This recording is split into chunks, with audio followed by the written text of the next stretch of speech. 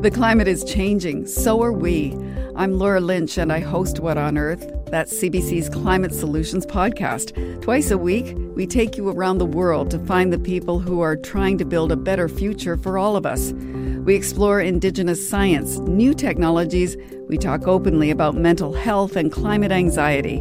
We also take your smart questions all the time. Come find What on Earth wherever you get your podcasts.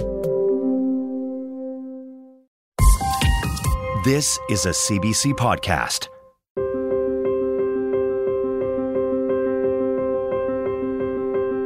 Hi, I'm Rebecca Zandbergen in for Pia Chattopadhyay. Welcome to the Sunday Magazine podcast, featuring the stories we first brought you Sunday, November 5th on CBC Radio.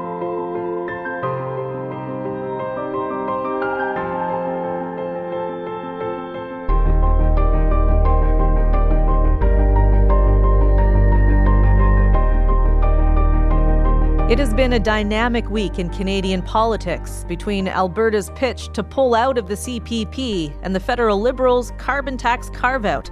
Our Sunday politics panel is here first up to tackle it all. After that, Amy Schneider is the most successful woman in Jeopardy history.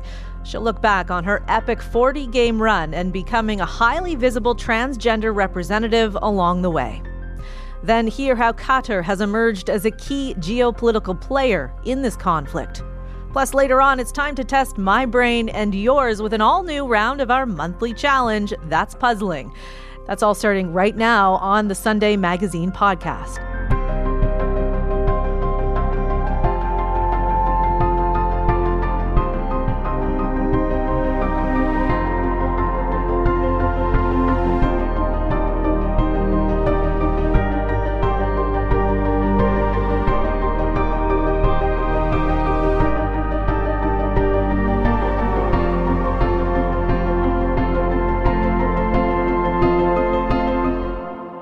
Things have certainly been heated in Ottawa this week, and it's thanks in large part to heating oil. It comes after Prime Minister Justin Trudeau's decision to exempt home heating oil from the carbon tax policy.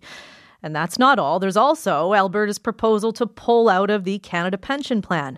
Our Sunday politics panel is all warmed up and ready to take on these topics. Susan Delacourt is a national columnist with the Toronto Star. She's in Ottawa. Matt Gurney is a Sirius XM host and co-founder of The Line on Substack. He's in Toronto. And Kelly Kreiderman is a reporter and columnist in the Globe and Mail's Calgary Bureau. Good morning to everyone. Good morning. Good morning. Kelly, I want to start with you in Calgary. The country's finance ministers met with their federal counterpart, Chrystia Freeland, on Friday. What is the feeling? Is Alberta really going through with this proposal to quit the Canada Pension Plan? I mean, what was everyone concerned about on Friday? Well, I think if you had asked me in September how serious about this idea they were, I would have said they're a lot more serious than I believe they are today. And, I say that having been at the UCP AGM all weekend where, the pension idea was barely mentioned. It wasn't mentioned by the premier when she gave a speech, wasn't mentioned by delegates. There seems to be, and I did talk to the finance minister, Nate Horner, and he emphasized the discussions and the long process that Alberta is in terms of any kind of pension discussion, in that, Alberta is not necessarily moving down this path. The premier reiterated that any move toward a referendum will only happen if Albertans have a solid figure in terms of what they would get from the CPP fund if the province decided to withdraw. And I do feel like there has been a softening on that and a desire, of course, to put the discussion not around the pension, which of course isn't supported by everybody in the country, but also isn't supported by many Albertans, even conservatives. And everybody wants to get back to that discussion about the carbon price right now and the carve out, because, of course, that's where Alberta believes it can win in some regards and score some political points right now. What was behind, Kelly, this whole thing in the first place with the CPP? What was Alberta Premier Daniel Smith after? This has been a long process. This was started by former Premier Jason Kenney. There's been discussions of a separate pension plan in Alberta for decades, really. It's been an idea that has been discussed. And of course, Jason Kenney's government commissioned this report. We thought it was going to be released in 2021. We, of course, had to wait till September 2023, post provincial election, to hear about the government's plans in terms of the pension, to hear this LifeWorks report that gave this controversial figure that Alberta is owed more than 50% of the pension fund. So it is an idea with deep roots in Alberta First or Fair Deal panel idea. And it is one that is discussed because Alberta actually has some weight when it comes to the pension. And I know I'm stating the obvious, but I don't think that was recognized within Alberta or by the rest of Canada until very recently, in that Alberta is actually allowed to withdraw from the fund if they choose. And that will actually have an effect on the rest of the country. It's this big number that is really the contentious point. Yeah, Susan, isn't that part of the problem, that there is this belief by Alberta that they're entitled to half the pension or something? Yeah, the formula is very much a contentious point.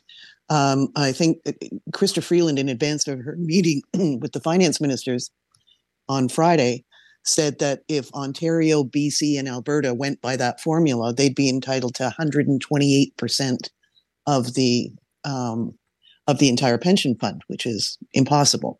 So I think we're now going to see Ottawa is going to send its chief actuary to do a proposal. But like Kelly, I see this as something that seems to be fading even before it started.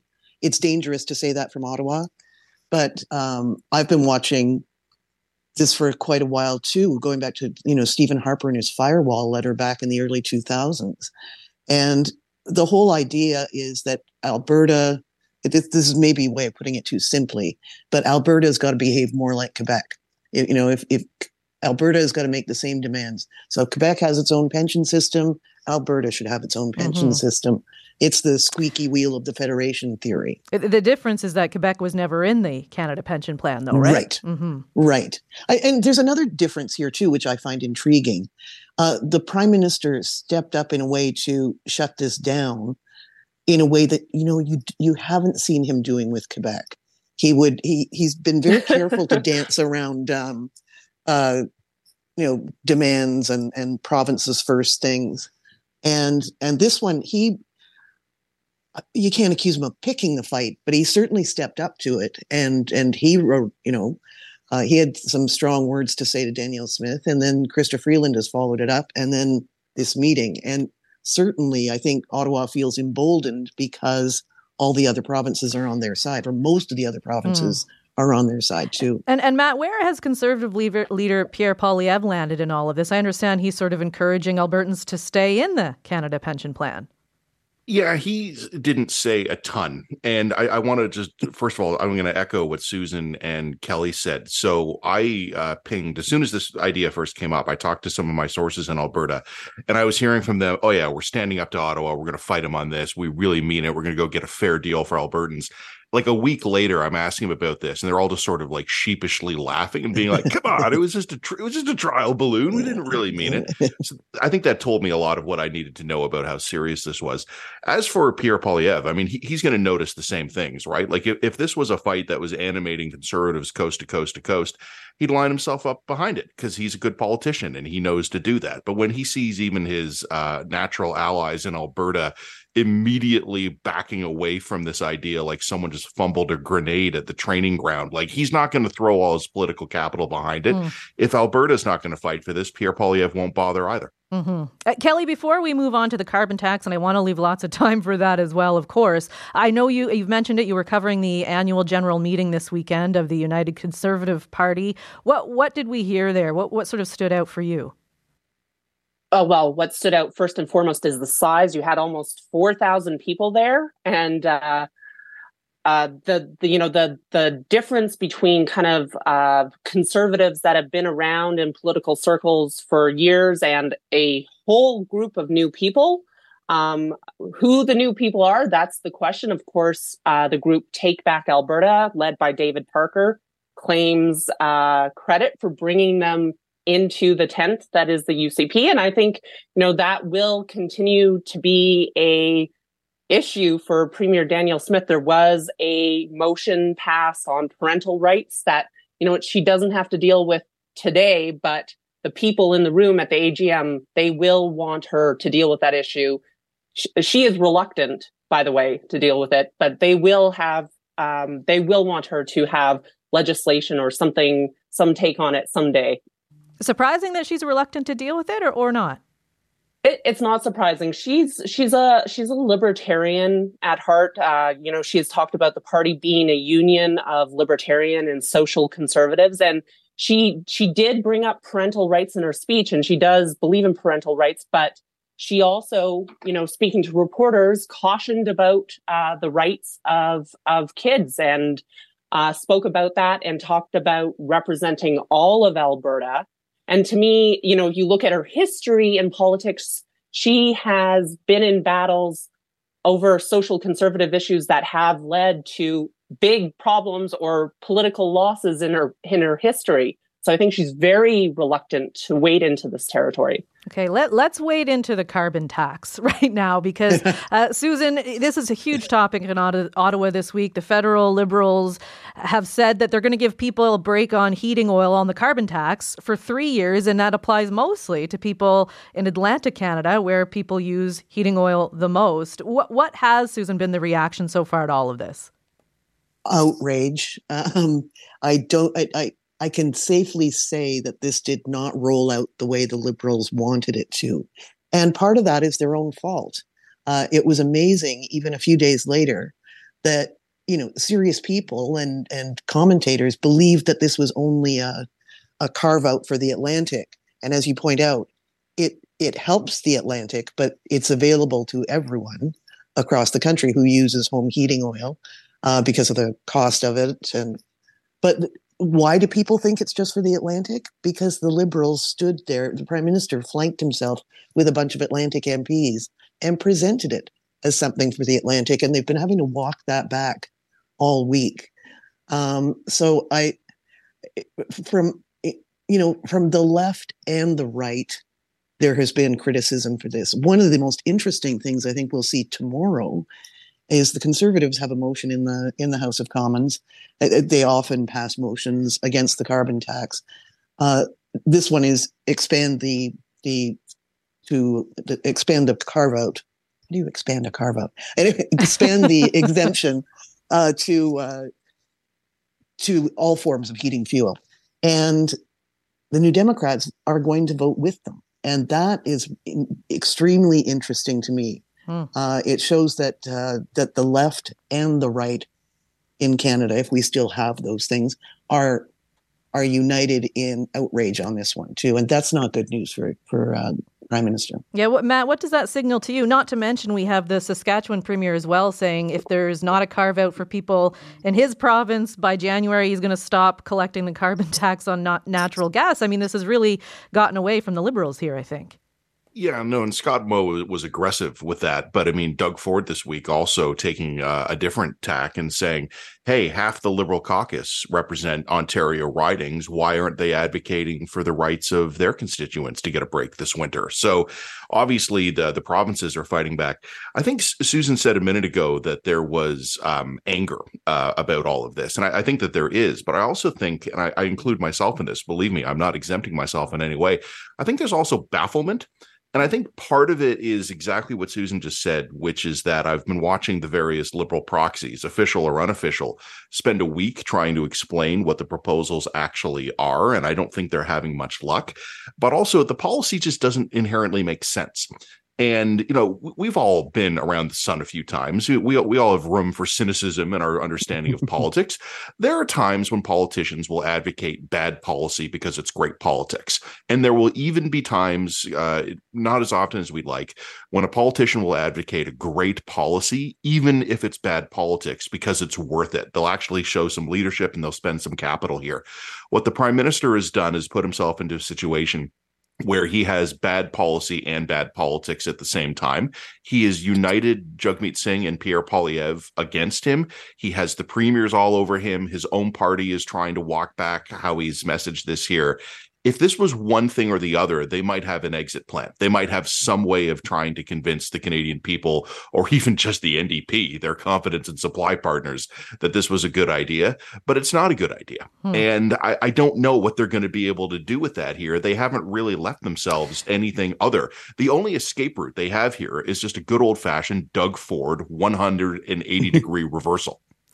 Do you think, I guess we'll see if that happens, but do you think the Liberals have undermined the carbon tax with this carve-out? I mean, they've said over and over that climate and the carbon tax is a top priority. So what have they done with this carve-out?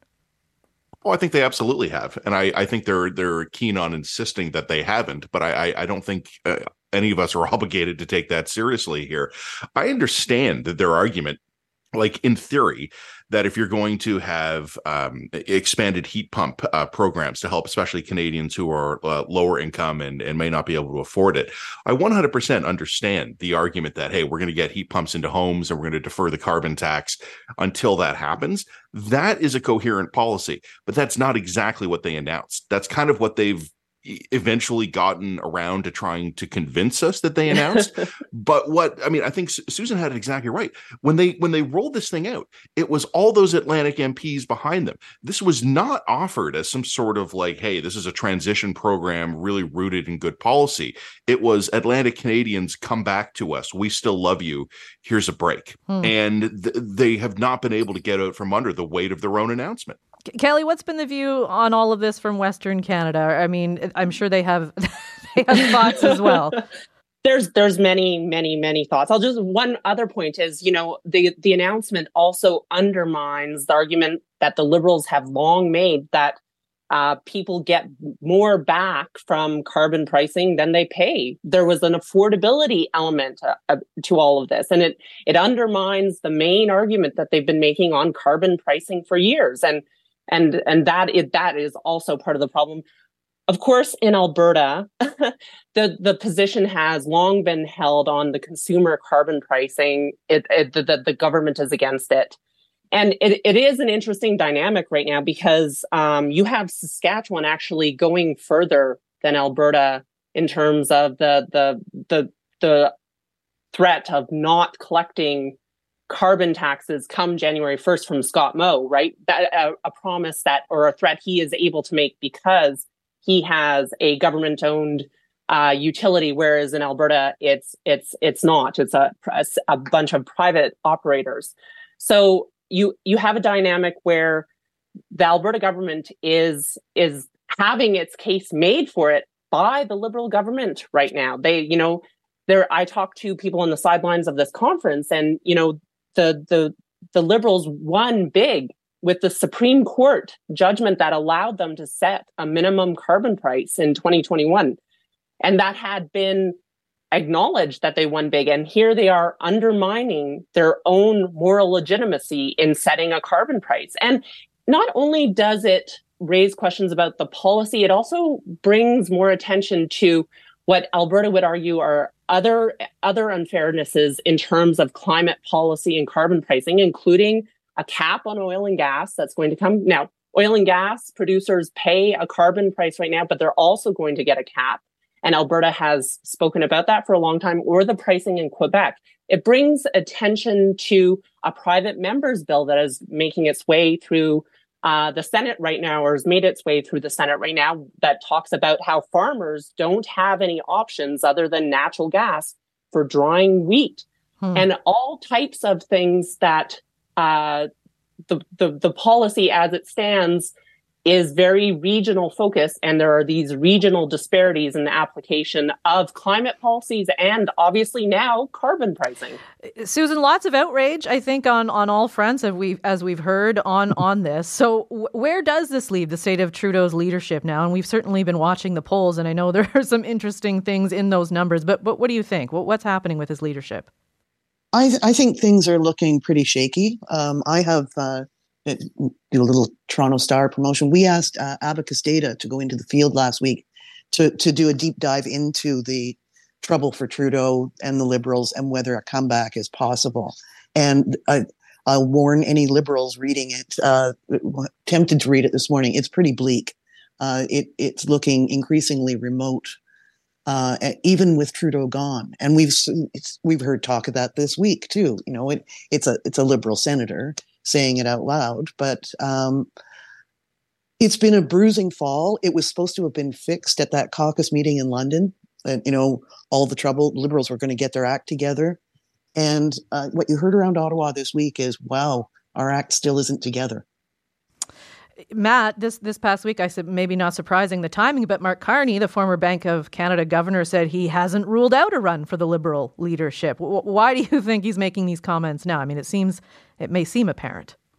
Oh, yeah. I mean, I don't think I have any explanation beyond the obvious one. And Susan, I did read your piece this morning, and it generally aligned with what I'd been hearing internally and kind of what my own conclusions were telling me, that Justin Trudeau may not be long for his job. And I think he wants to stay. And I think, to be honest, for what it's worth, guys, my opinion is that he's probably still their best chance. But I don't know if that's going to be the way it shakes out. And I don't know if he's going to get frustrated one day and say the hell with it and just quit, or if eventually through some caucus rebellion, he'll be pushed out. But yeah, Mark Carney is obviously back on the media circuit, reminding everybody that Mark Carney exists and that Mark Carney has not ruled out a run for the top job. For what it's worth, I think that would be a terrible idea. I think he would be doubling down on the existing weaknesses of the Liberal Party, not increasing any of its areas where it's lacking. But he's obviously at least intrigued by it. And I don't know if Justin Trudeau cares what Mark Carney is thinking, because sooner or later, Carney will have a chance. And I don't know if it's going to be after Justin Trudeau quits or if he's forced out or before or after the next election. I have no idea. But Mark Carney can wait. The issue for now is how long Justin Trudeau wants to keep him waiting. Mm-hmm. Kelly, what do you think then? Is the carbon tax itself on borrowed time? Is Justin Trudeau on borrowed time? I mean, we heard Pierre Poilievre say too, let's have a carbon tax election. So where are things heading? Pierre Poilievre's message on this is really simple. You know, like remove the tax on home heating for everybody right now, and it's a really powerful political message right now, especially as you say when we're getting buy-in from other parties. You know, my question about the federal Liberals is, what are they without Justin Trudeau? You know, do they continue with carbon pricing? Is it still a party of carbon pricing and strong action on climate?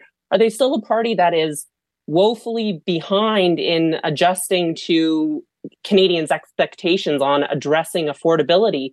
The party has been resurrected by Justin Trudeau, and what it becomes without Justin Trudeau, I think that's far from clear. And it is, as Matt said, more than a question of just his leadership. It is, nature abhors a vacuum, and that's what it could become as well if Justin Trudeau decides to leave.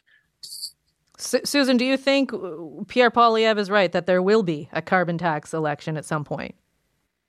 He talked about that this week. Somebody in the PMO sent a note to me saying they would rather have a carbon tax election because they believe that the last three were, and they won them.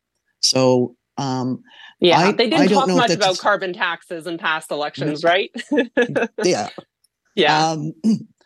I don't, for what it's worth, I don't think it will be a carbon tax election, much as everybody says they want one. I think the issue is, and the Abacus polling shows this too, is if people are in the mood for change, that's what the election becomes about. Matt, I'll give you the last word. What are your thoughts on where this is headed? I just can't imagine the carbon tax remaining an issue long enough to get us to the next election, unless something really weird happens soon. The Liberals are either going to basically dig in their final trench line on this one, or they're going to abandon the carbon tax, and the next election will be fought about something else. It's worth pointing out, I was thinking about this last night. It was, 5 weeks ago that we had a Nazi in Parliament, and it seems like 2 lifetimes ago.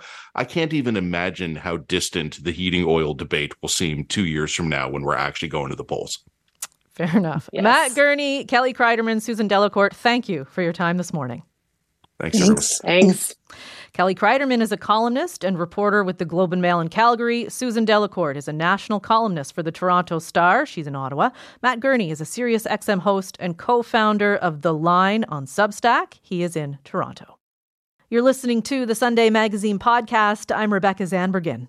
Well, here's a clue about our next guest. She is a software engineer turned quiz competition rock star. After a 40-game winning streak, she became the most successful woman to ever appear on Jeopardy! And the first out transgender contestant to qualify for the Tournament of Champions, earning her way into the game show's history book. If you guessed who is Amy Schneider, you'd be correct. Not only did Amy walk away with more than 2 million Canadian dollars from the experience, it's also catapulted her into the public eye as a trailblazer for queer and trans communities. But in her new memoir, Amy is complicating our ideas of role models and advocates. She explores the responsibilities of fame at a politically divisive time and why life's messier moments are also an important part of her own story. The book is called In the Form of a Question, The Joys and Rewards of a Curious Life. Amy Schneider, hello, and welcome to the Sunday Magazine. Hi, yeah, thanks for having me. Amy, you've had a very busy couple of years. Are you still enjoying the limelight? Oh, definitely. Yeah, I'm a huge diva. I love the attention. It's all been great. Yeah, you write about that in the book, that you're actually quite a big fan of the fame. Why is that? Well, I mean, I think there's something, I mean, it's very flattering to the ego, you know, people care about my opinion. People invite me onto Sunday radio shows to ask me what I think about things and all of that sort of thing. And, you know, I'm a fairly opinionated person, and it's nice to feel like I'm not just shouting into the void. Mm-hmm. Not only did you sort of have this wild Jeopardy run, but you quit your day job. You got married. You found time to write this book. I mean, how has your life changed over these last couple of years? Quite dramatically. It's been a real not something I was expecting. I think it's just a real blessing to be able to have, at least for a few years, not have that pressure of, you know, needing to make rent every month and all of that sort of thing, and being able to work on things that interest me and that I'm passionate about without having to make sure that they're all turning a steady profit in a given moment. Tell me what you make of your success on Jeopardy! I mean, did you go on to that show, and I know you pursued it for a while, but did you go on to it thinking you could have this tremendous run? Well, no. I mean, of course not. It's something that only one person had ever done before. And I, you know, did think that I could be pretty good at it and that I could, you know, win a few games, but nothing like this was at all on my horizon. And, you know, I think that it's a really great way to become famous. I think Ken Jennings has been quoted as saying Jeopardy fame is the best fame, because it's something that it's so uncontroversial. Like, everybody loves Jeopardy. Not everybody watches it, but nobody doesn't like it on some level. And so it's, you know, definitely has eased my path into the public eye. What is it like for you to, you know, you spend a lot of time in the book talking about how you kind of were not your genuine self. You hid it not only to everyone around you, but yourself as well. You didn't really know what was going on for a number of years. And here you are today, you know, you becoming the biggest advocate for these issues and who you are. And I mean, what is that like to have that sort of snapshot back and forth? Well, one thing I always say is that being trans, in some sense, you're an activist every time you walk out the door. Just by being yourself, you're kind of taking a stand that you have the right to be yourself. And so in that sense, I think that just living my life prepared me in a certain way to be that representative, because the fact is there aren't that many trans people. And in most rooms that I'm in, I'm the only trans person there. And so I'm always feeling some level of pressure or responsibility to be quote unquote representing my community. And it's also been, I came out in the Bay Area. It's very liberal, very accepting of trans people. I've had a relatively easy time of it by trans standards.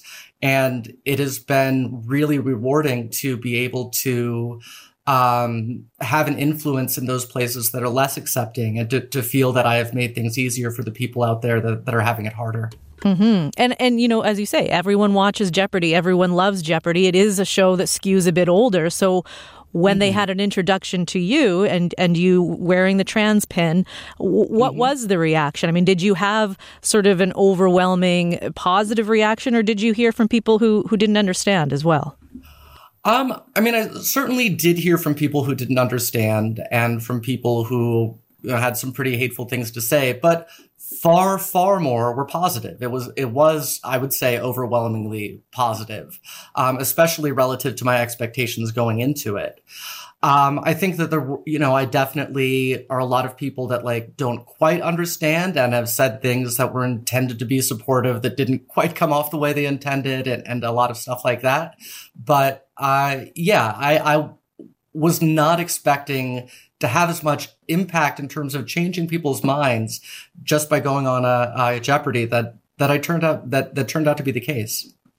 Why did you want to reveal your dead name in the book? And you sort of talk about whether or not you were going to do that, and ultimately you do. Why was that important for you to do? Well, I think that partly it just made the writing easier. It felt weird to be hinting around it, and it seemed like, I don't like secrets, and I don't like acting like I'm ashamed of the fact that I was, assigned male at birth, raised and lived as a boy and a man for most of my life. And that's the name I had back then. It's, not something I want people to use or anything like that. And certainly when I first transitioned, it was a lot more kind of painful to me, because it felt like people were denying, my truth, telling me that I was a fake and all of that. But I'm comfortable in myself now. I know that I'm not. And so it's lost a lot of that power for me. And because the process of getting onto Jeopardy takes many years, you in fact initially applied with that first name, right? That's correct. Yeah. And did that make it difficult in the decision to then follow through when you made the show? I mean, it did in a sense. I think every time I was doing anything that involved people that I didn't know closely, who were going to be like, that person I knew turns out as a woman. There's always this fear. How are they going to take that? What is that going to mean to them? Will it change how they feel about me? And certainly in a case like, the producers at Jeopardy, who I did not know personally and who held my fate in their hands and that sort of thing, I did wonder what the fact of my transness would mean to them. But the fact is that they did not mention, my being trans or refer to it in any way. And it was clear that unless I brought it up, they never would have, and it would have just gone completely unmentioned. It was entirely in my control when and how I wanted to talk about it. Amy, we had Matea Roach on the program not too long ago. Listeners may remember Matea became the most successful Canadian to play Jeopardy after holding a 23-game streak. You, Amy, actually came up in the conversation. Just have a quick listen to this. For me, watching Amy on Jeopardy, first of all, I was getting to see the game played so well, much better than I did in most of my games. But I was seeing it played well by somebody who was being very openly herself and who was not compromising how she presented herself in order to make some kind of imaginary person in Middle America more comfortable with her. I thought to myself, okay, I have a different but similar sort of decision to make here, where I know that there are certain things that I might do that are going to put some people off or that are going to make me come across in a certain way that people don't like. But I made a decision before going on the show. I don't want to spend any mental energy trying to tone that down. What do you make of that and how you had an influence on Matea? I mean, it makes me so happy. And, they've kind of told me some of that before at the Tournament of Champions and the Masters and all of that. It also makes me laugh to hear their classic deprecation, like, oh, I didn't play that well, when they were really great. But yeah, after my streak, I knew that somebody eventually was going to come along that would be the next, super champion, as they like to say. And I was so grateful when it was somebody that wasn't just another, cis dude like all the previous champions have kind of been. And so, the fact that I made them more comfortable and able to do that is great. That's just the outcome I would have wanted.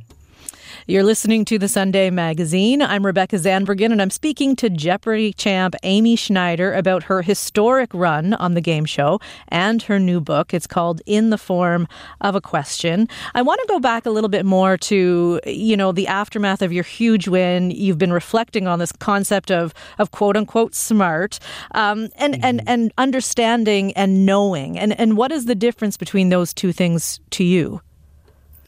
I think that the thing that people misunderstand about sort of, at least for me, Jeopardy, like how my brain works, is that it's not just this like collection of facts, like a, dictionary or atlas or whatever.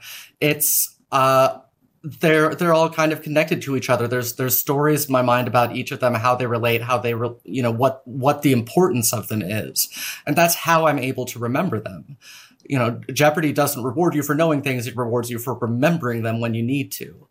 And so I think that is, when people ask how I know all this stuff, it's because I find it interesting. It's because I want to. It's because I want to understand the world.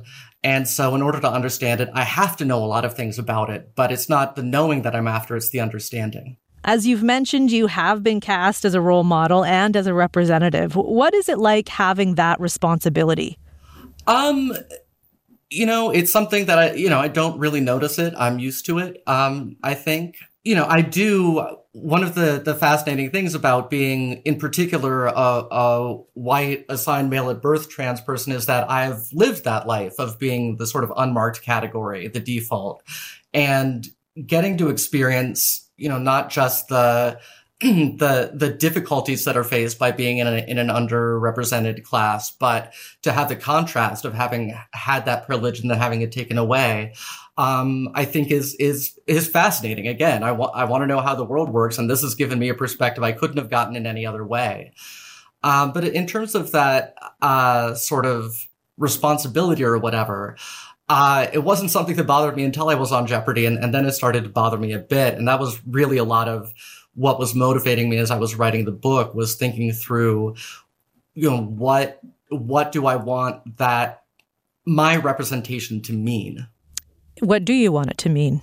Well, what I want it to mean, I realized that two things about the fact that I became famous on Jeopardy. One, the reason I was able to change more minds than I expected was because I wasn't on there as a trans woman. I was there playing Jeopardy. And that allowed people to see the trans people are not, even as I say, we're all activists, we're actually not, we're all just people. We're all people living our lives that are not trying to interfere with anyone else and are not, the threatening stereotype that we're made out to be. And so that's one of the things, is I just wanted to show my normal life, and I wanted to show what the experience of being trans is like from the inside, because not that many people, have had that experience or know someone who has. The second thing about being on Jeopardy is that it's, as I said, it's so non-controversial. Everybody loves it.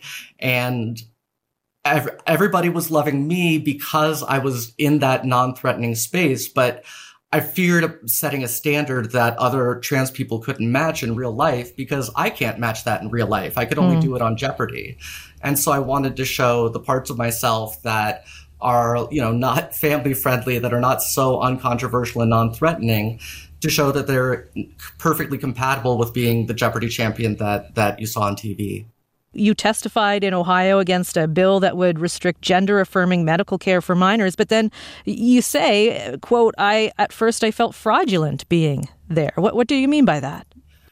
Well, again, with my sort of privileged Bay Area existence, I went to Columbus, and the people that invited me there and all the other people that were there to testify were people that were there on the ground doing the work, working in the State House, working for nonprofits, working with children who were in real danger. And I was just sort of the celebrity flying in for an afternoon to talk for a second. And so that's why I was feeling like a fraud. But what they told me is that this is my part to play. Everyone has a different part. And because I was there, I got attention and headlines that none of them could have gotten. And that's fine. That's a perfectly valid way to contribute. And it meant a lot to me.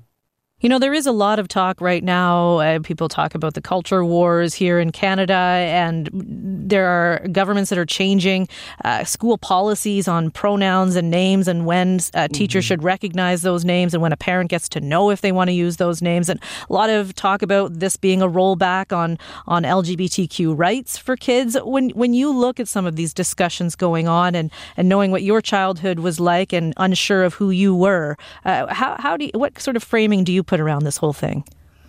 Well, I think that one thing is that, you know, it's kind of awful. It's really causing a lot of pain to a lot of kids. And the fact that children have become this target is it makes me so sad that those are the people that are going to suffer.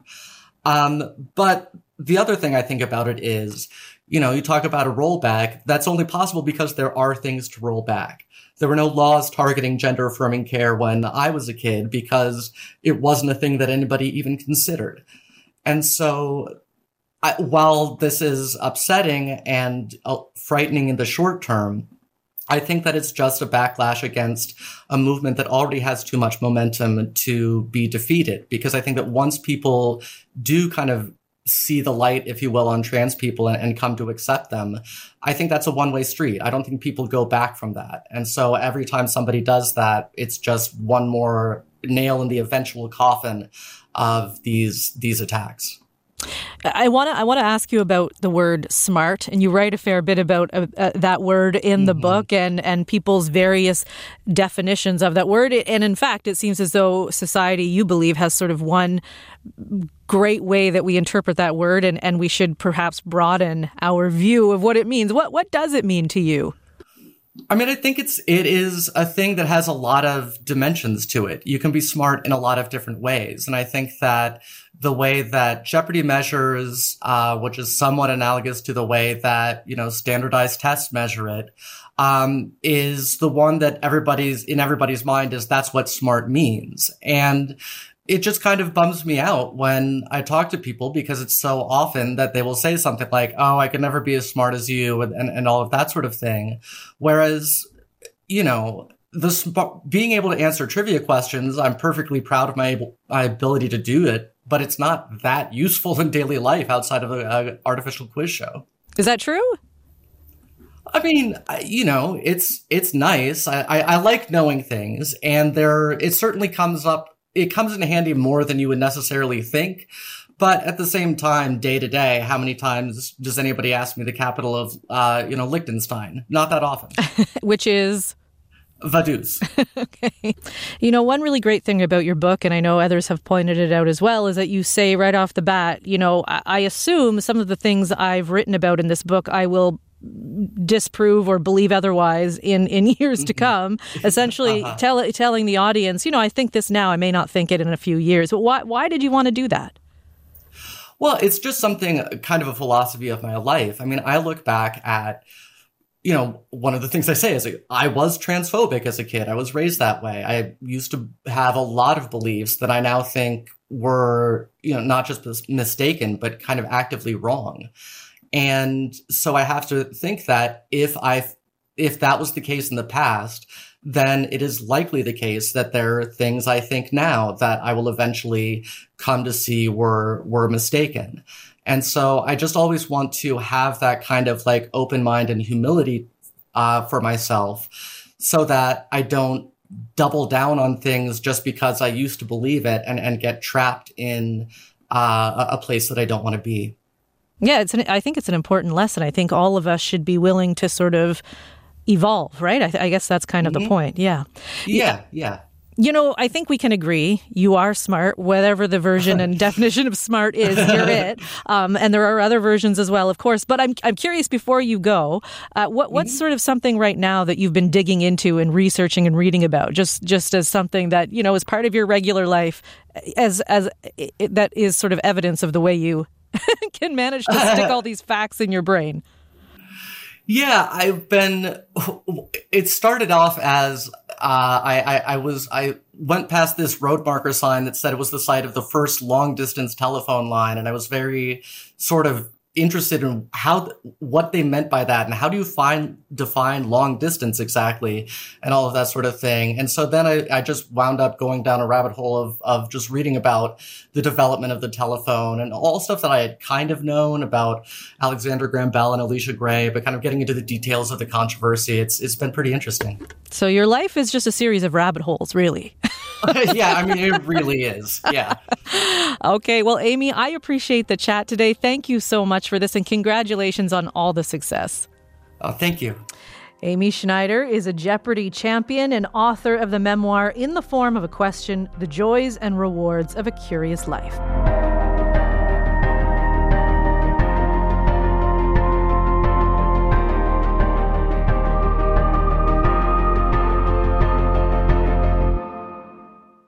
I am speaking to you at a moment of grave crisis. I'm Jeff Turner, and this is Recall. It's a series about history. Not the ancient past, but history that's still hot to the touch. In this first season, I explore a revolutionary political movement that brought a modern democracy to the brink. You can find Recall, How to Start a Revolution on the CBC Listen app or wherever you get your podcasts. As you've been hearing in the news, bombing continued in Gaza this morning, with reports of explosions near a hospital in central Gaza and at a refugee camp in the south. Israel says it has hit 12,000 targets across Gaza since the war began October 7th. More than 9,700 Gazans are reported dead. Meanwhile, Arab leaders publicly pressed U.S. Secretary of State Antony Blinken on Saturday to secure an immediate ceasefire in Gaza. But Blinken says a ceasefire in Gaza would allow Hamas to regroup and attack. At the same time, people are watching and waiting to see what's happening at the Rafah border crossing in Egypt. There was hope that Canadians trapped in Gaza could get out as early as today. Another part of this story involves Qatar and its role in this conflict. All last week, we heard about the hundreds of people allowed to exit Gaza through Egypt at the Rafah border. It was a deal struck between Israel, Egypt, and Hamas in coordination with the United States, and Qatar brokered the deal. Qatar has also been key in negotiating the release of 4 hostages held by Hamas. And this past weekend, its foreign affairs ministers met with leaders of other Arab countries and the U.S. Secretary of State in Jordan. Younes Zanjiabadi has been following Qatar's involvement. He is the deputy director of the Institute for Peace and Diplomacy. It's a North American-based foreign policy think tank. Younes, good morning. Good morning. Younes, before we start talking about Qatar's role in all of this, set the stage for us. Tell us a little bit about the country, where it's located, how many people live there. It's important to provide some context, especially when discussing the role of Qatar that is playing now as a mediator and negotiator with respect to releasing this civilian hostages held by Hamas. So it's a small, gas-rich country of under 3 million people in the Persian Gulf region that hosts the largest U.S. military base in the Middle East, and it is designated by the U.S. as a major non-NATO ally. So it's important to understand that this country has very close, warm, and strategically important relation with Washington. And despite small size, it's been relatively successful in conducting an independent foreign policy and managing its relations with greater powers, both at the regional level, but also international level. And as you may remember, in 2017, it paid the price for it. A number of Arab countries, such as the UAE, Saudi Arabia, Bahrain, and Egypt, imposed an air, land, and sea blockade on the country for not aligning with them on regional issues. So, and as you know, it hosts the leaders of Hamas. It also hosts the leaders of Taliban in the country. And it's been quite effective in terms of facilitating dialogues among the parties that have conflicts with one another. It also has been quite successful in terms of facilitating dialogue even between Tehran and Washington, which led to release of prisoners, U.S. prisoners held by Iran in exchange for Iran's frozen assets. So it's been quite active both at the regional level but also at the international level. And we also see that playing with respect to Israel-Hamas war. And how did it secure that place in the region? And you know, in spite of hosting Hamas's office in its country, still we have the U.S. and other nationals interested in working with Qatar. So in order to understand this complex dynamic, we have to underline basically the complexities that we have on the geopolitical level in the Middle East, from the Iran-US for decades of tensions, Israeli shadow war with Iran, and the Israeli-Palestinian conflict, with the ongoing conflicts in Syria and Yemen. So it completely makes sense for small states like Qatar to invest in developing its capacity and capability to become a mediator in this region. And to their credit, I think they've been relatively successful in doing that. And as a small state, you need to ensure that you are secure. And in order to ensure that security, you need to be able to work and basically have dialogue with different parties. And as I said, they've been quite successful in doing that with the US, with Iran, and with some of these groups that are designated and considered terrorists by the West as well. Yeah, it's interesting because not only does it host Hamas, the U.S. has a large military base in Qatar as well. How does it walk that line between the two? So what Qatar has been able to do in the past decade or so is to basically ensure that its security at the regional level is basically served by working with regional powers like like Iran and like Saudi Arabia, but at the same time, it understands very well that the U.S. is the most powerful country in the world, and in order to also be able to balance its relations with Iran and other regional countries in the world, it needs to work with the Americans, and by that, it's been quite successful in balancing that relations between both the regional countries, but also global powers as well. Mm-hmm. U.S. Secretary of State Antony Blinken told Middle Eastern leaders just last week there can be no more business as usual with Hamas. Qatar is reportedly open to reviewing its relationship with Hamas once there is this resolution to secure the hostages held in Gaza. So where do you see Qatar's relationship with Hamas going at this point if they have the U.S. pressuring them in this way that we can't continue in the way that Qatar has been? So, as you rightly mentioned, based on the report on put out by Washington Post, the U.S. and Qatar agreed to revisit Doha's association with Hamas, but this is going to happen after this hostage crisis is resolved. And there is a political bloc in the U.S., particularly, that is unhappy with Qatar hosting the leaders of Hamas. And we all know that at this point, given that Qatar has a monopoly over this relationship, and it is basically the only actor that can facilitate dialogue between Hamas and other parties involved in this war. I don't think it will be a smart move to push Qatar to move forward with cutting its associations, but it definitely needs to be something that will be considered after the hostages is released. It's also important to note that Qatar, it has kept and continues to have back-channel contacts with Israel. The head of Israel's intelligence agency, Mossad, was in Qatar last week to discuss the efforts to get the hostages released. And then when we look at the role of Qatar since the war broke out and since Hamas conducted its attacks on Israel, you'll see that Qatar has been able to get 4 hostages released by Hamas. And as you covered during your opening, it has been also able to work with Egypt, the United States to open the Rafah border to get some humanitarian assistance in Gaza. So it's an actor that we need to be working with, and especially as we try to get Canadians out of Gaza, and its association with Hamas needs to be addressed after the hostages are released and this conflict is also over. And how does Qatar sort of manage what's happening between Blinken and the other leaders in the region? Because there is some pushback from the U.S. on what they believe should happen and how to deal with Hamas and whether or not there should be a ceasefire, that kind of thing. And they seem to be at odds. How does Qatar sort of play a role in those two sides?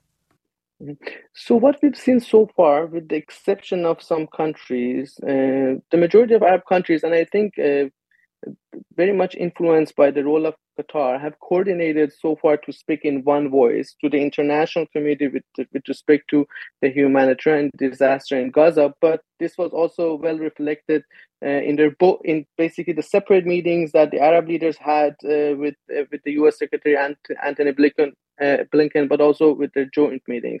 As you said, they're all calling for an immediate ceasefire and continuous opening of the Rafah crossing to allow the flow of aid of those living under basically siege in Gaza. But Secretary Clinton publicly disagreed and pushed back against such a request, making the case that, as you said, ceasefire would not only let Hamas regroup, but also launch more attacks on Israel. And I think what Qatar has been doing is basically coordinating with other Arab leaders and getting non-Arab countries also on board to push the United States and Israel to move toward a ceasefire. What we have seen from the U.S. side is that Secretary Blinken has been trying to get Israel to agree to a temporary humanitarian pauses to allow aid in Gaza. And I think that would be something that, if done, would facilitate the way in which ceasefire can also be achieved. But again, it's something that it is still out of sight given the developments on the ground. Qatar, of course, while it is recognized as a mediator in a number of instances, including right now, it does sort of have its own checkered history and current state of affairs right now as well. It hosted the World Cup last year, and we certainly heard a lot of concerns about human rights concerns, allegations of discrimination and the mistreatment of migrant workers. Mm-hmm. I mean, should the international community be pushing more for accountability on that end while it continues to work with this country to deal with these sorts of negotiations?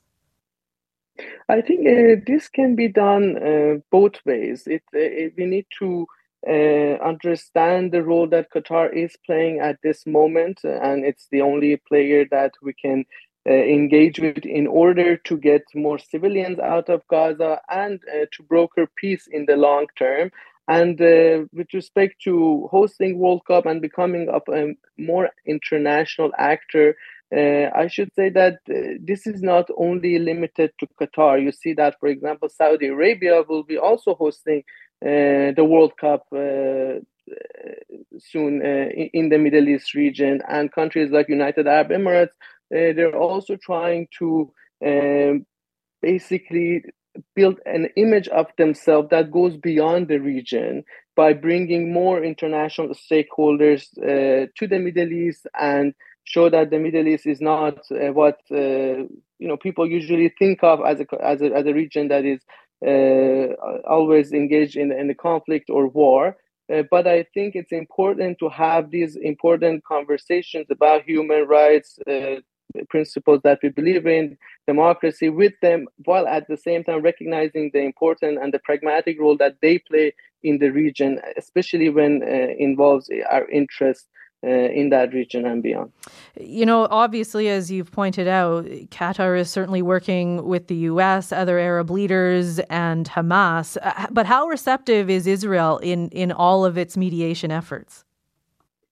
So far, based on the public statements and the news that we've been receiving on that, and Israel appreciates working with Qatar at this moment because it knows that Qatar is now the only player that can speak to Hamas and can communicate messages to Hamas in order to get the hostages out held by Hamas.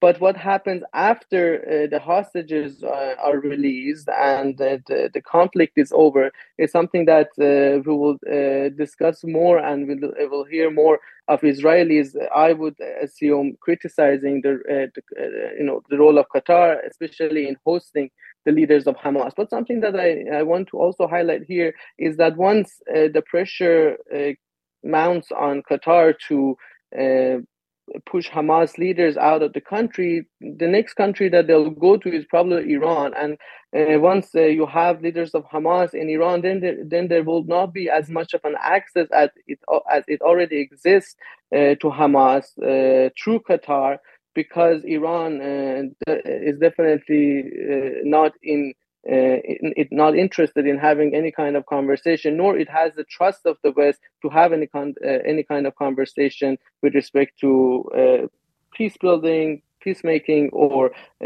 basically facilitating a dialogue or negotiations. Younes Zanjiabadi, we're going to leave it there this morning. Thank you so much for your time. Thank you for having me. Younes Zanjiabadi is the Deputy Director of the Institute for Peace and Diplomacy. It's a North American-based foreign policy think tank. I'm Rebecca Zandbergen, in for Pia Chattopadhyay, and you're listening to the Sunday Magazine podcast. Now, as you may have heard, we had Jeopardy champ Amy Schneider here last hour, and I sure could use some of her smarts right about now for my big radio debut playing the Sunday Magazine's monthly challenge, That's Puzzling.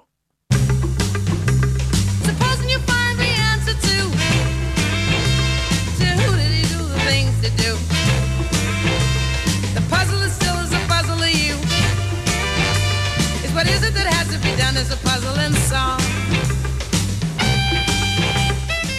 Each month, the host of this show faces off against a CBC colleague and one super smart listener in a series of linguistic brain teasers. Now, it's my first time in the hot seat, but thankfully I have someone to guide me through it all. Our That's Puzzling quizmaster, Peter Brown, is here to lead the way, as always. Hello, Peter. Hello, Rebecca. I have good news and I have bad news. What would you like first? I'll take the bad. The bad news is we've been doing this for a little over a year, and the listeners have found us, and they are excellent at this. Mm-hmm. We have some elite level puzzle solvers calling in, and you'll be facing one of those today. The good news is Pia has not won yet this season. She is 0-2. And in fact, if I remember right, she didn't even put a point on the board the last time we played. Well, so, I feel like that's going to be somewhere where I land today as well. We will see. If you can finish top 3, which is the Canadian bronze, you will have kept up the standard. Okay. So let's meet Rebecca's opponents for this month. First, we are joined by CBC's senior entertainment reporter, Eli Glasner. Hello, Eli. Hey, Peter. Eli, what sports movie character will you be emulating today? Do you see yourself as plucky underdog Rocky in Rocky 1, or the scrappy underdog Rudy in the movie that makes me cry, or the too scrappy Tonya Harding in I, Tonya? Who are you today? I mean, I, Tonya is a wonderful film, but I am not going to emulate that psychotic character. I wish I could be the Rocky swinging with the best of them. I'm probably closer to Rudy, so I'll try and channel my inner scrappiness. So you're 4 foot nothing, 100 and nothing, just happy to get an education. That sounds about right, Excellent. Peter. Excellent. Welcome. And our third player qualified for today's game by entering our That's Puzzling Listener Challenge. We asked you to invent a new word to describe the tiny amount of time between raking your leaves and seeing your lawn covered in leaves again. That tiny microscopic amount of time between clean lawn and covered in leaves. And the winning word for that is?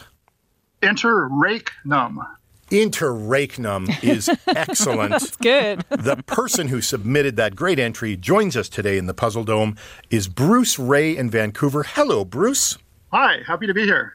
Now, we got it, but for those who don't know, you're referencing the interregnum. You know what the interregnum was, I assume. Absolutely, the time between kings when there's a vacancy on the throne. Fancy.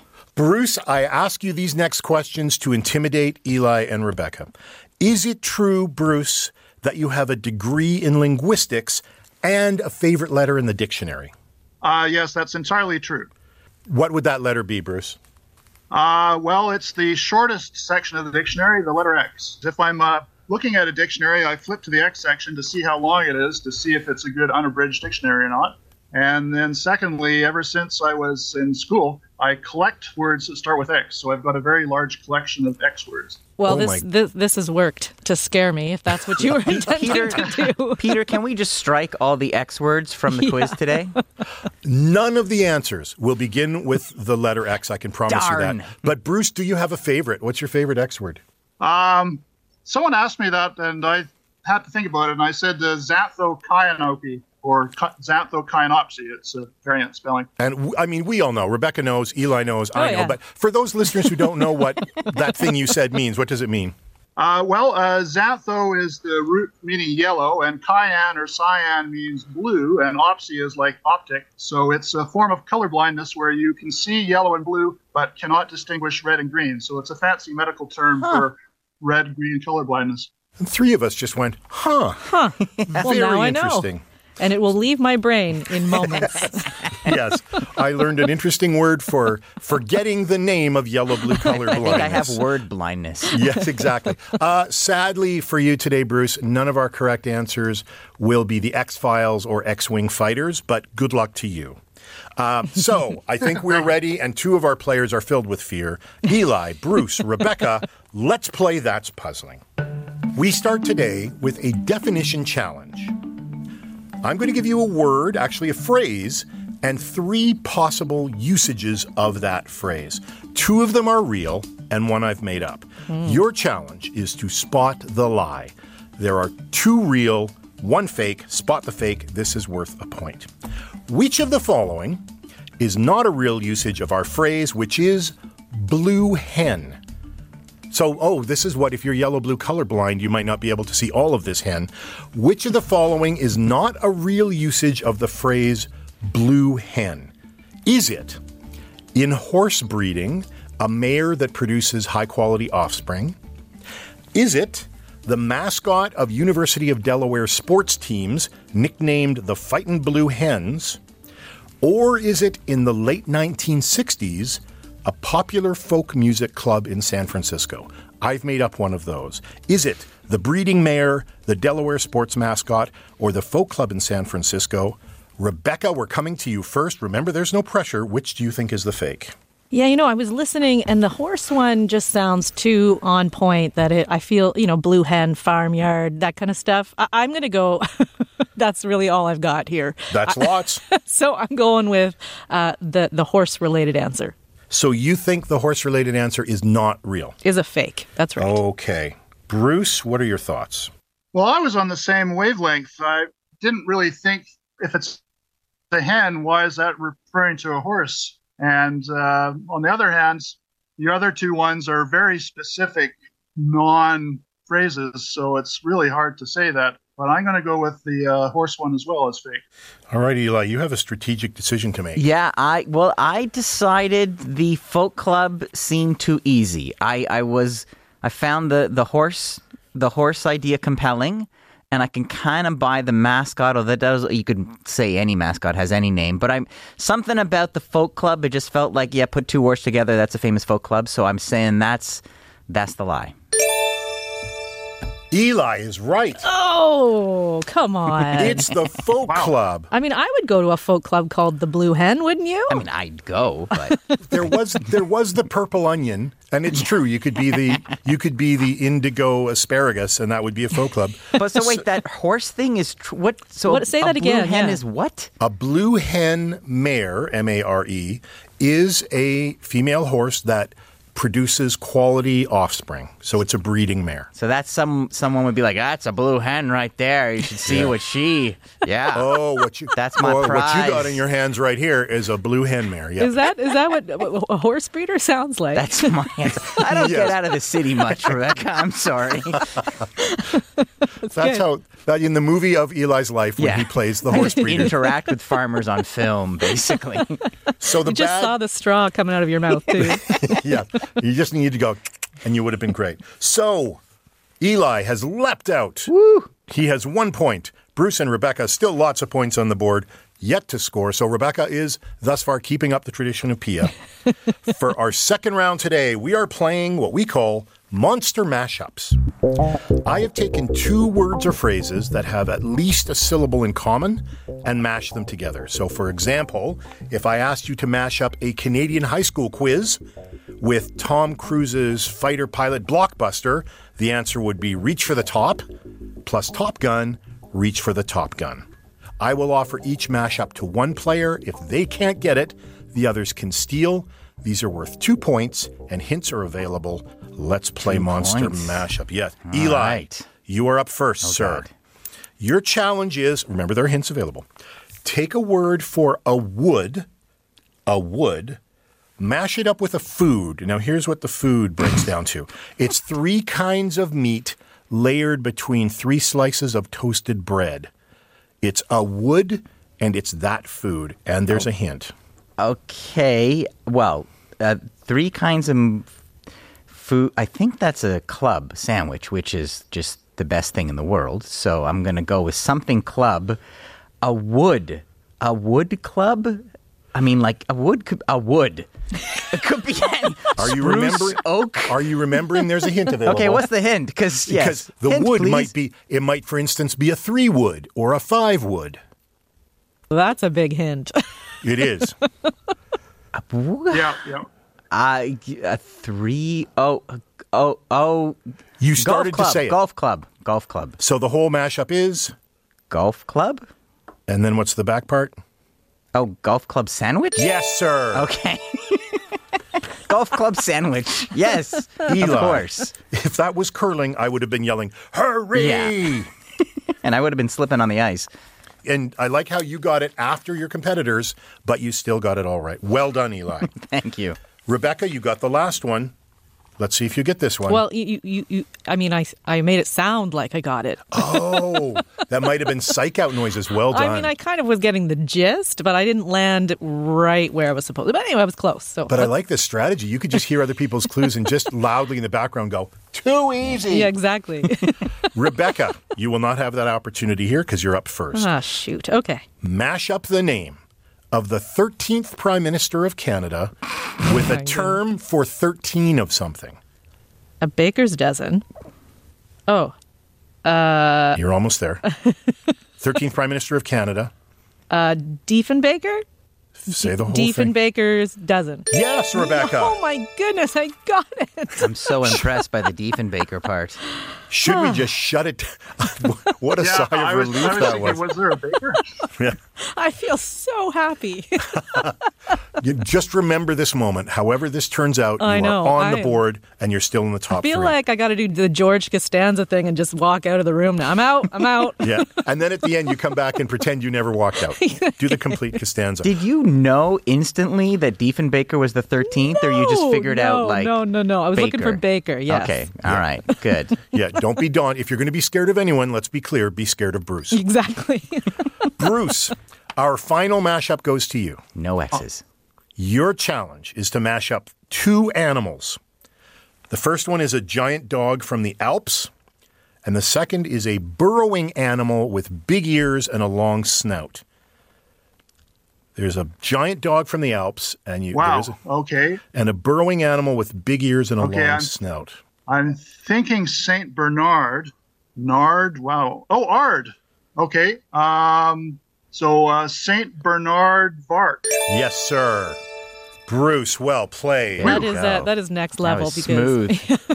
that was good. Rebecca, just say you knew that one even if you didn't. Come on, make them a little bit harder. I was thinking about anteaters for some reason, so Same. I wasn't even close. I was also on anteater. Well, yeah, if it wasn't Saint Bernard, I was really spooked on that. And then like sheepdogs? No, I Can don't I know. just point out we didn't even need the hints on those last 2. That's how strong today's game is. There you go. The score at the moment is Eli 3, Rebecca 2, Bruce 2. So this anyone could win this. We turn now to our final round. We're going to stick with monster mashups. And this round, the good news, Eli, is it's pop culture. The bad news is it just depends entirely what age you are. We're in the pop culture realm here. These clues combine 2 different art forms, different eras. So depending what your tastes are, we could well have some steals here. We haven't had a steal yet. These are worth 2 points. Hints are available. We're going to start with Bruce. Bruce, for this mashup, you're going to hear a recent interview clip and then a song from 1988. What we're looking for is the TV star in the first clip and the singer of the hit song, the TV star and the singer. Here is your audio clue, Bruce. After the kids have done a lip sync for their life, and one girl lip syncs better than the other to save herself, and the other girl has to sashay away. Straight up now, tell me, do you really want to love me forever? I know. Can I take Bruce's? Me too. Yeah, please do. I'm stumped right now. Oh no! Oh, Bruce. So I can give you a hint if you would like. Well, no, for the music side, that's Paula Abdul. So I've got that. So something that ends in Paul. Hint is and yeah, I mean, I really don't know. What was the first category? It's a TV star, and I'll give you the hint because you're too proud to ask. That first person's TV show is a drag competition. Okay, yeah, because I was thinking maybe RuPaul. Dun, dun, dun. But I didn't know how that would go. So Paula Abdul. Yes, sir. Oh, The Suffering by Eli and Rebecca, both of whom knew it roughly 40 minutes ago. I feel like I'm the right vintage for all of that right there. It was right. It was just perfect. All right, Rebecca, I have... Yeah, I do have that Paula Abdul album. Do you really? Wow. I do really. Solid all choice. Right. Rebecca, we turn to you, and sadly, everything you're about to hear is not the vintage of the last clip. Oh, man. I'll get you there. Rebecca. Okay. This mashup involves two musical artists, one from the 1700s. Oh, my goodness. One from the 1970s. So 1700s, you're looking for a classical composer. Mm-hmm. You're looking for the composer Mm-hmm. and then the band.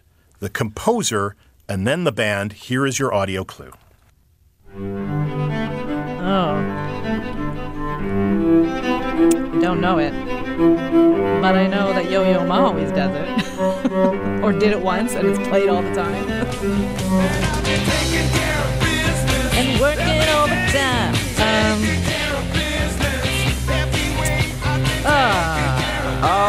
I got it. I got it. Just give it to Eli. I don't know.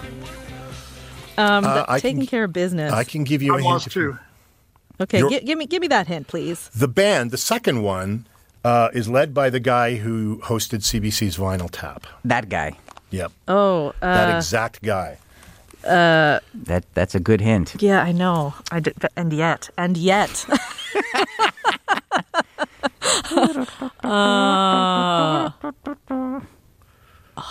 You know what? Can I defer to Eli? I mean, like, am I allowed to give up my point? He just wants it, right? And well, Eli does get the first opportunity to steal here. He just let him. Just let him. Yeah, you would have got there. You just don't want to waste our time, right? Sure. Yes, let's go with that. Eli, what do you think? I believe what we're driving for is Bachman-Turner Overdrive, as in Bach and then BTO. Say a little something before Bach. Bach. Do you remember his initials? Do you know anything? Oh, no. Initials of Bach. Is it JS? Oh, JSBTO. Is that what you're doing there? No, it was okay. I am going to defer to the judges because Eli did get it right, but you didn't. But you didn't get JS Bach, and then Bruce jumped in before his turn. I will share my winnings, my points. I'm happy to share the hint there. I like that we sort of do this as a group game. I feel like we've sort of taken it in another direction here. All right, then. So JSBTO or JS Bachman-Turner Overdrive is what it is. I see. JS. I don't think I would have gotten JS on my own. Okay. Yeah, I'm not. Here's where we are. If we're splitting the points on that. Okay. Because I said, let's go to the judges, and then you guys just jumped in and solved it. So I defer. I defer to the group. My hands are in the air like a dealer in Vegas. I am just out. Where we are right now, Rebecca got on the board with 2 points. That's all that matters. Top three finish. Eli has 4 points. Bruce has 5. because you split that one. There you go. Eli gets this last clue. Oh, God. If Eli misses it, then Bruce wins. Stop building up the pressure, Brown. Eli, it's all to play for. All your dreams. 4 years of training in smoky hockey rinks at 5 a.m., mastering that routine. And then you turn up for your Olympic skate and you get this challenge. Mash up this classic rock song from 1968 with a movie from 2006. You're going to hear the song, and we want the song title and the movie title. Here we go. Please allow me to introduce myself. I'm a man of wealth and taste. There you are, Emily. How many times do I have to scream your name? Actually, it's Andy. My name is Andy. Andrea, but everybody calls me Andy. I need 10 or 15 skirts from Calvin Klein. What kind of skirts do you... Please bore someone else with your questions. And make sure we have Pier 59 at 8 a.m. tomorrow. Did DeMarchelier confirm? Okay, yep, I got this. I got it. I got it. Get him on the phone. All right, Meryl, that's enough. Okay. Shutting down Meryl Streep. So here's the situation. If Eli gets it right, he wins. Eli thinks he has it. If Bruce gets it right and Eli's gotten it wrong, Bruce wins. He also thinks he has it. I know Rebecca has it, but we're not going to ask her. Yeah, it doesn't matter. It's clear. I always have it. Yes. So think it while they say it. Eli for the win. What is that? Sympathy for the Devil Wears Prada. Yes, sir. Wow. 6 points for Eli. I will say, very nice. I will say there was a moment there where I was blanking on the movie title names. Like I could read out the cast, but I didn't have it for a second. But then I figured it out. Eli, this is where you get to do your Oscar acceptance speech, and I will play you off after 5 seconds. Who would you like to thank with tears in your eyes? My drama teacher, Mr. Hooray Graham. for Hollywood. And my mother and my Eli, very well played. Congratulations. Thank you. Bruce, you were right in there. Excellent work, sir. Not quite starting with an X, but close. Oh, you're welcome. It was my pleasure. I had a lot of fun. And Rebecca, you were right in there. I was, kind of, for a little bit, anyway. Do you remember your joy when you got that one in the first round? Oh, I felt so much joy. Just be in that. That's your happy place. Just be in that moment. I'm going to go right back there. Congratulations to our winner, Eli, our runner-up, Bruce, and our bronze medalist, top 3 finisher, Rebecca. Thank you, players. Thank you, listeners. And that's puzzling. Thank you, Peter, Eli, and Bruce. Now we play That's Puzzling every month. And in December, Pia will be back to battle our youngest ever contestant. You'll want to be here for that in a few weeks. In the meantime, we're looking for a listener for the first edition of That's Puzzling for 2024. If you'd like to throw your hat in the ring, here's what you need to do. We want you to invent a word that describes the person who shows up at the gym in early January and instantly realizes it's not for them. Email us your made-up word to sunday@cbc.ca. Put That's Puzzling in the subject line and please include your phone number. You have until the end of the day on Sunday, November 26th. That's the last Sunday in November to submit your word again. We want you to invent a word that describes the person who shows up at the gym in early January and instantly realizes it's not for them. The winner will play with us in January and win the ultimate prize, a Sunday Magazine coffee mug.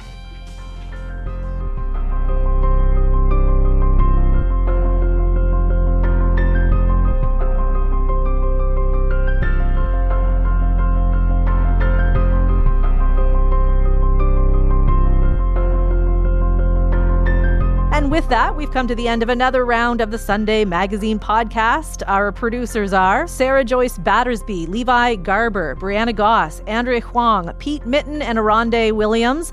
Our senior producer is Danielle Grogan, and executive producers are Brian Colton and Donna Dingwall.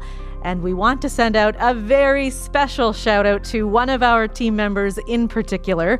For the past 2 years, Tracy Fuller has been a producer and our studio director at the Sunday Magazine here on the other side of the glass, helping to bring the show to air every Sunday morning. And now she is heading off for an exciting new opportunity at CBC Ottawa. So from the whole team, thank you, Tracy, for all your great work and support over the years. I'm Rebecca Zandbergen. Thanks for listening and enjoy the rest of your week.